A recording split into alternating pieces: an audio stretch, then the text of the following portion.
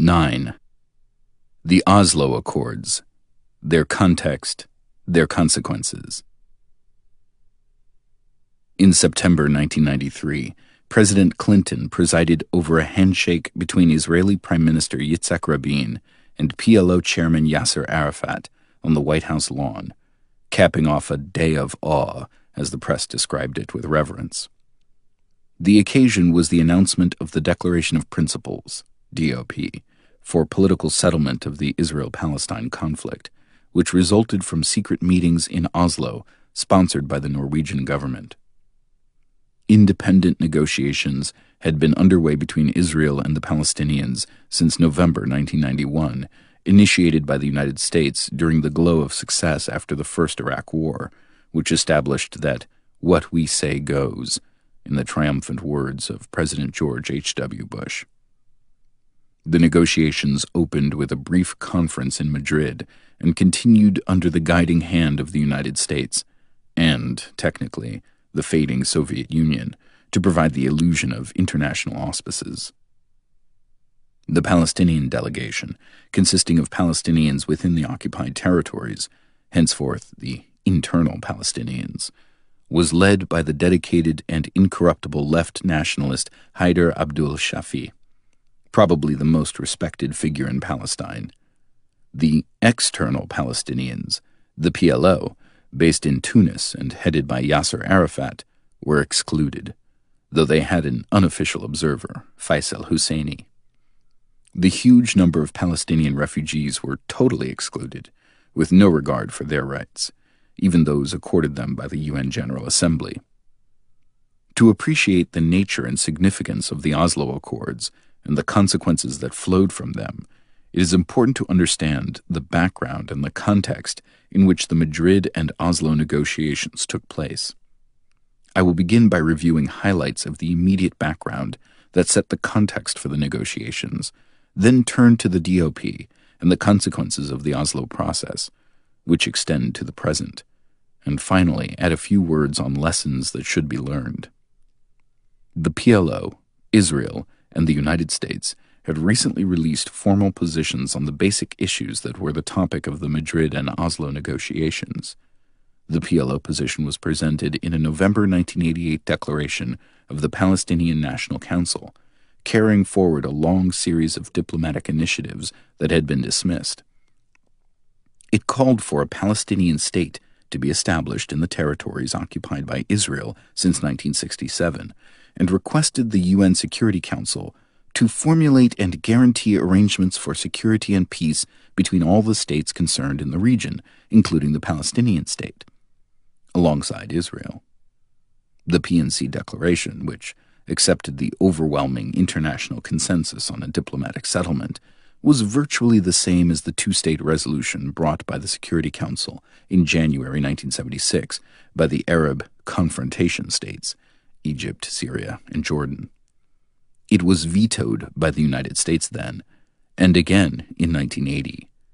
For 40 years, the United States has blocked the international consensus, and it still does, diplomatic pleasantries aside.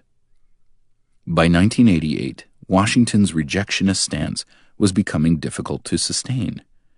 By December, the outgoing Reagan administration had become an international laughingstock, with its increasingly desperate efforts to pretend that, alone in the world, it could not hear the accommodating proposals of the PLO and the Arab states. Grudgingly, Washington decided to declare victory, claiming that at last the PLO had been compelled to utter Secretary of State George Shultz's magic words and express its willingness to pursue diplomacy. As Shultz makes clear in his memoirs, the goal was to ensure maximum humiliation of the PLO, while admitting that peace offers could no longer be denied. He informed President Reagan that Arafat was saying in one place, "unk, unk, unk," and in another he was saying, "kul, kul, kul," but nowhere will he yet bring himself to say "uncle," conceding total capitulation in the humble style expected of the lower orders. Low-level discussions with the PLO would therefore be allowed, but on the understanding that they would be meaningless. Specifically, it was stipulated that the PLO must abandon its request for an international conference, so that the United States would maintain control. In May 1989, Israel's Likud labor coalition government formally responded to Palestinian acceptance of a two-state settlement, declaring that there could be no additional Palestinian state between Jordan and Israel, Jordan already being a Palestinian state by Israeli dictate, whatever Jordanians and Palestinians might think, and that there will be no change in the status of Judea, Samaria, and Gaza, the West Bank and Gaza, other than in accordance with the basic guidelines of the Israeli government. Furthermore, Israel would conduct no negotiations with the PLO, though it would permit free elections under Israeli military rule, with much of the Palestinian leadership in prison without charge or expelled from Palestine. In the plan proposed by Secretary of State James A. Baker, the new Bush administration endorsed this proposal without qualifications in December 1989. Those were the three formal positions on the eve of the Madrid negotiations, with Washington mediating as the honest broker. When Arafat went to Washington to take part in the Day of Awe in September 1993, the lead story in the New York Times celebrated the handshake as a dramatic image that will transform Mr. Arafat into a statesman and peacemaker, who finally renounced violence under Washington's tutelage. At the extreme critical end of the mainstream, New York Times columnist Anthony Lewis wrote that until that moment, Palestinians had always rejected compromise, but now at last they were willing to make peace possible.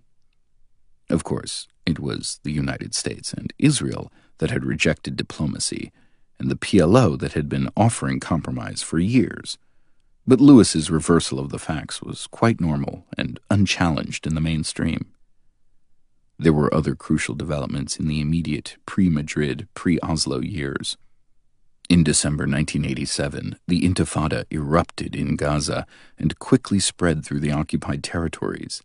This broad-based and remarkably restrained uprising was as much of a response to the PLO in Tunis as it was to the occupying Israeli forces, their extensive system of military and paramilitary forces, surveillance, and collaborators. The Intifada was not limited to opposing the occupation. It was also a social revolution within Palestinian society, breaking patterns of subordination of women, authority by notables, and other forms of hierarchy and domination. Though the timing of the Intifada was a surprise, the uprising itself was not, at least to those who paid any attention to Israel's U.S.-backed operations within the territories. Something was bound to happen. There is only so much that people can endure. For the preceding 20 years, Palestinians under military occupation had been subjected to harsh repression, brutality, and cruel humiliation, while watching what remained of their country disappear before their eyes, as Israel conducted its programs of settlement, implemented huge infrastructure developments designed to integrate valuable parts of the territories within Israel, robbed them of resources, and put into place other measures to bar independent development, always with crucial U.S. military, economic, and diplomatic support, as well as ideological backing in shaping how the issues were framed. To take just one of the many cases that elicited no notice or concern in the West, shortly before the outbreak of the Intifada, a Palestinian girl, Intisar al-Attar, was shot and killed in a schoolyard in Gaza by a resident of a nearby Jewish settlement.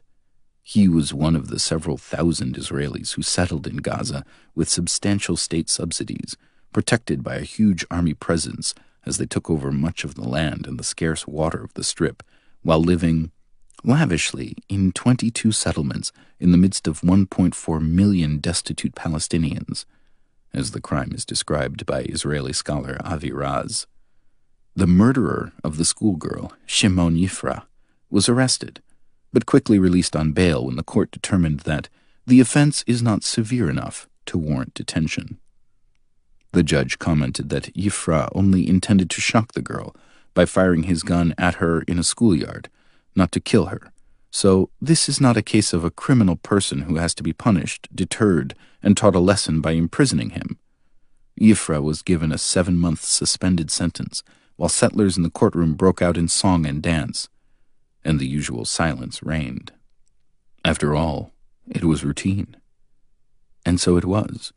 As Yifra was freed, the Israeli press reported that an army patrol fired into the yard of a school in a West Bank refugee camp, wounding 5 children, likewise intending only to shock them. There were no charges, and the event again attracted no attention. It was just another episode in a program of illiteracy as punishment, as the Israeli press termed it, including the closing of schools, the use of gas bombs, the beating of students with rifle butts, and the barring of medical aid for victims.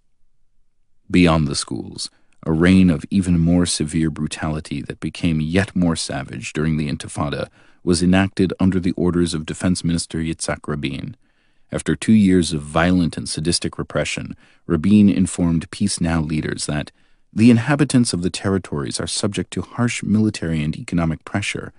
In the end, they will be broken, and would accept Israel's terms, as they did when Arafat restored control through the Oslo process. The Madrid negotiations between Israel and internal Palestinians continued inconclusively from 1991, primarily because Abdul Shafi insisted on an end to the expansion of Israeli settlements.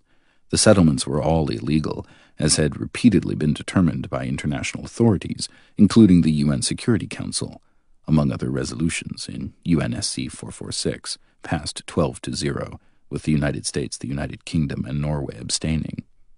The illegality of the settlements was later affirmed by the International Court of Justice. It had also been recognized by Israel's highest legal authorities and government officials in late 1967, when the settlement projects were beginning. The criminal enterprise included the vast expansion and annexation of Greater Jerusalem, in explicit violation of repeated Security Council orders. Israel's position as the Madrid Conference opened was summarized accurately by Israeli journalist Danny Rubenstein, one of the best-informed analysts on the topic of the occupied territories. He wrote that, at Madrid, Israel and the United States would agree to some form of Palestinian autonomy, as required by the 1978 Camp David Accords, but it would be autonomy as in a POW camp, where the prisoners are autonomous to cook their meals without interference and to organize cultural events. Palestinians would be granted little more than what they already had, control over local services, and the Israeli settlement programs would continue. While the Madrid negotiations and the secret Oslo negotiations were underway, these programs expanded rapidly, under first Yitzhak Shamir and then Yitzhak Rabin, who became prime minister in 1992, and boasted that more housing in the territories is being built during his tenure than at any time since 1967. Rabin explained the guiding principle succinctly. What is important is what is within the boundaries, and it is less important where the boundaries are, as long as the State of Israel covers most of the territory of the land of Israel, Eretz Israel, the former Palestine, whose capital is Jerusalem. Israeli researchers reported that the aim of the Rabin government was to radically expand the Greater Jerusalem Zone of Influence, extending from Ramallah to Hebron to the border of Ma'ale Adumim, near Jericho, and to finish creating circles of contiguous Jewish settlements in the Greater Jerusalem Zone of Influence, so as to further surround the Palestinian communities, limit their development, and prevent any possibility that East Jerusalem could become a Palestinian capital. Furthermore, a vast network of roads has been under construction, forming the backbone of the settlement pattern.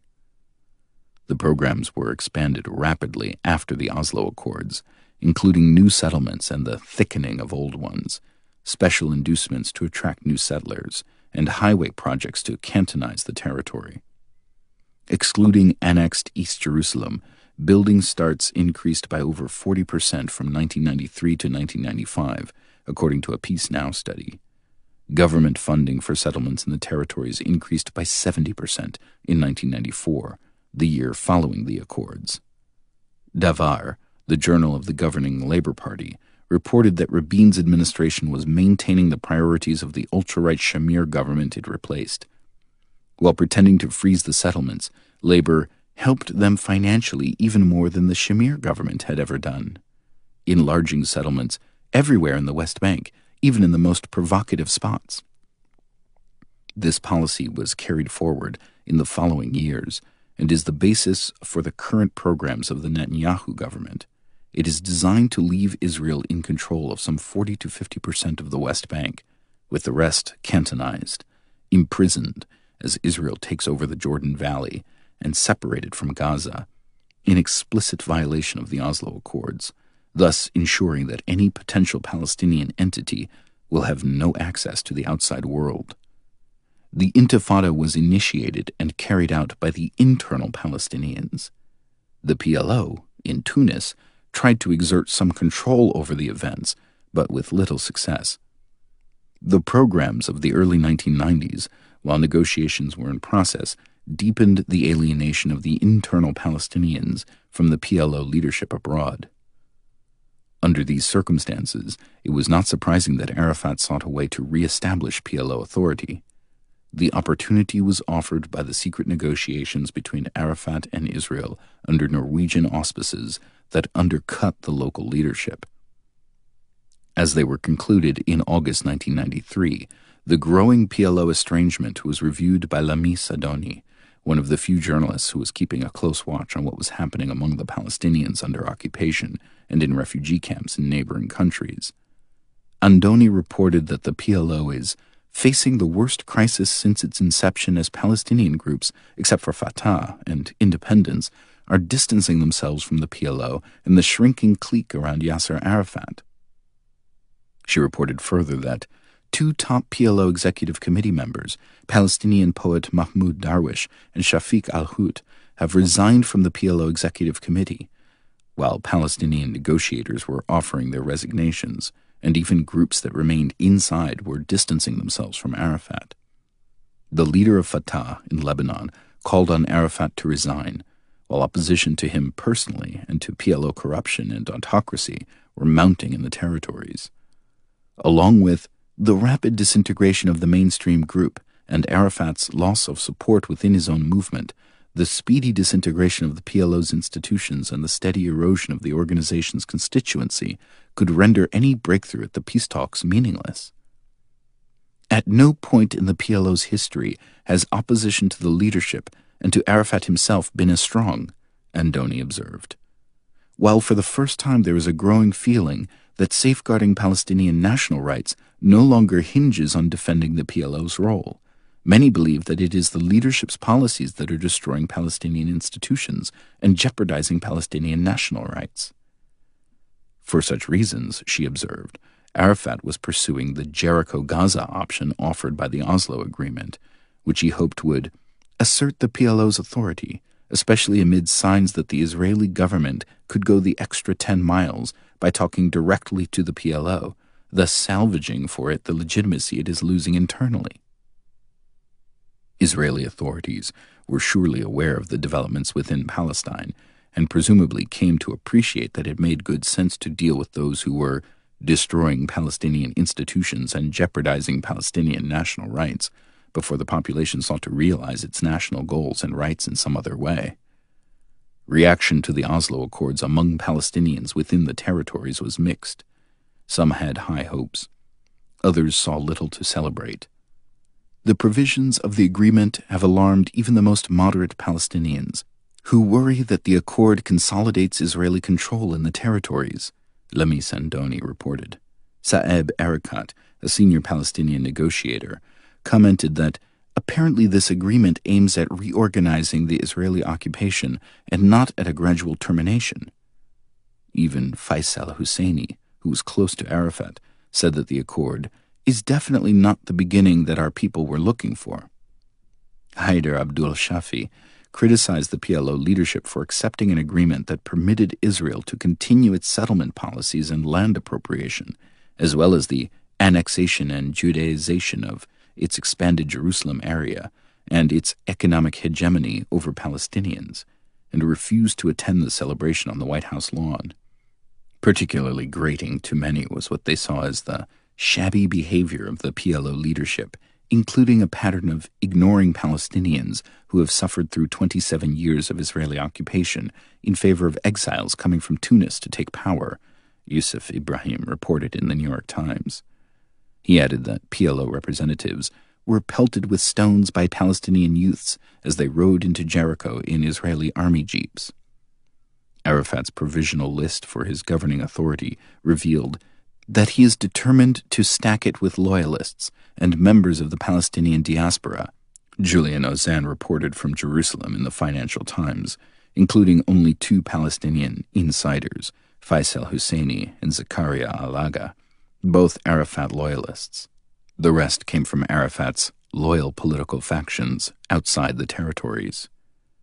A look at the actual contents of the Oslo Accords reveals that such reactions were, if anything, overly optimistic. The Declaration of Principles was quite explicit about satisfying Israel's demands, but was silent on Palestinian national rights. It conformed to the conception articulated by Dennis Ross, President Clinton's main Middle East advisor and negotiator at Camp David in 2000, and later a key advisor for Obama as well. As Ross explained, Israel has needs, but Palestinians have only wants, obviously of lesser significance. Article 1 of the DOP states that the end result of the process is to be a permanent settlement based on Security Council Resolutions 242 and 338. Those familiar with the diplomacy concerning the Israel-Palestine conflict should have had no difficulty understanding what this meant. Resolutions 242 and 338 say nothing at all about Palestinian rights, apart from a vague reference to a just settlement of the refugee problem. Later resolutions referring to Palestinian national rights were ignored in the DOP. If the culmination of the peace process is implemented along such lines, then Palestinians could kiss goodbye their hopes for some limited degree of national rights in the former Palestine. Further articles of the DOP spell all of this out more clearly.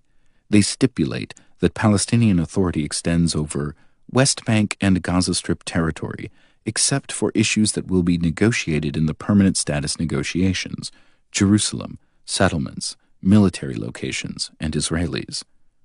That is, except for every issue of significance.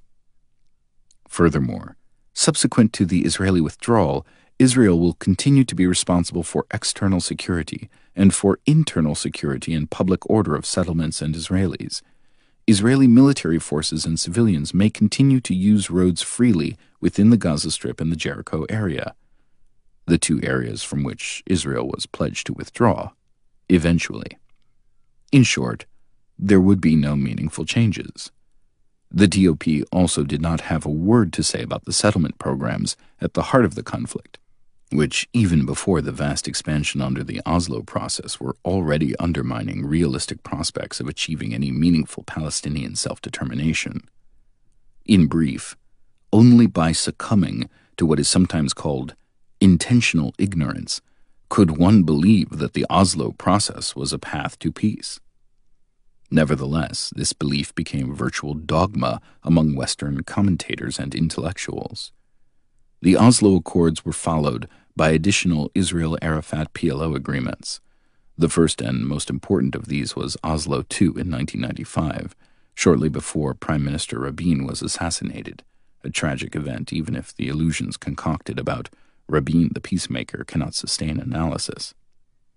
The Oslo II agreement is what one would expect to be crafted by intelligent law students assigned the task of constructing a document that would give U.S. and Israeli authorities the option of doing as they pleased, while leaving room for speculation about more acceptable outcomes. When these outcomes remain unrealized, the blame can be laid on the extremists who have undermined the promise. To illustrate, the Oslo II agreement stipulated that settlers, illegally, in the occupied territories, would remain under Israeli jurisdiction and legislation. In the official wording, the Israeli military government, in the territories, shall retain the necessary legislative, judicial, and executive powers and responsibilities in accordance with international law, which the United States and Israel have always interpreted as they chose, with tacit European acquiescence. Such latitude also granted these authorities effective veto power over Palestinian legislation. The agreement stated that any such legislation which amends or abrogates existing Israeli-imposed laws or military orders shall have no effect and shall be void ab initio if it exceeds the jurisdiction of the Palestinian Council, which had no authority in most of the territories and authority elsewhere only conditional on Israeli approval, or is otherwise inconsistent with this or any other agreement. Furthermore, the Palestinian side shall respect the legal rights of Israelis, including corporations owned by Israelis, related to lands located in areas under the territorial jurisdiction of the Council. That is, in the limited areas in which the Palestinian authorities were to have jurisdiction, subject to Israeli approval. Specifically, their rights related to government in so-called absentee land, a complex legal construction that effectively transfers to Israeli jurisdiction the land of Palestinians absent from territories taken by Israel. The latter two categories constitute most of the region, though the government of Israel, which determines their boundaries unilaterally, provided no official figures.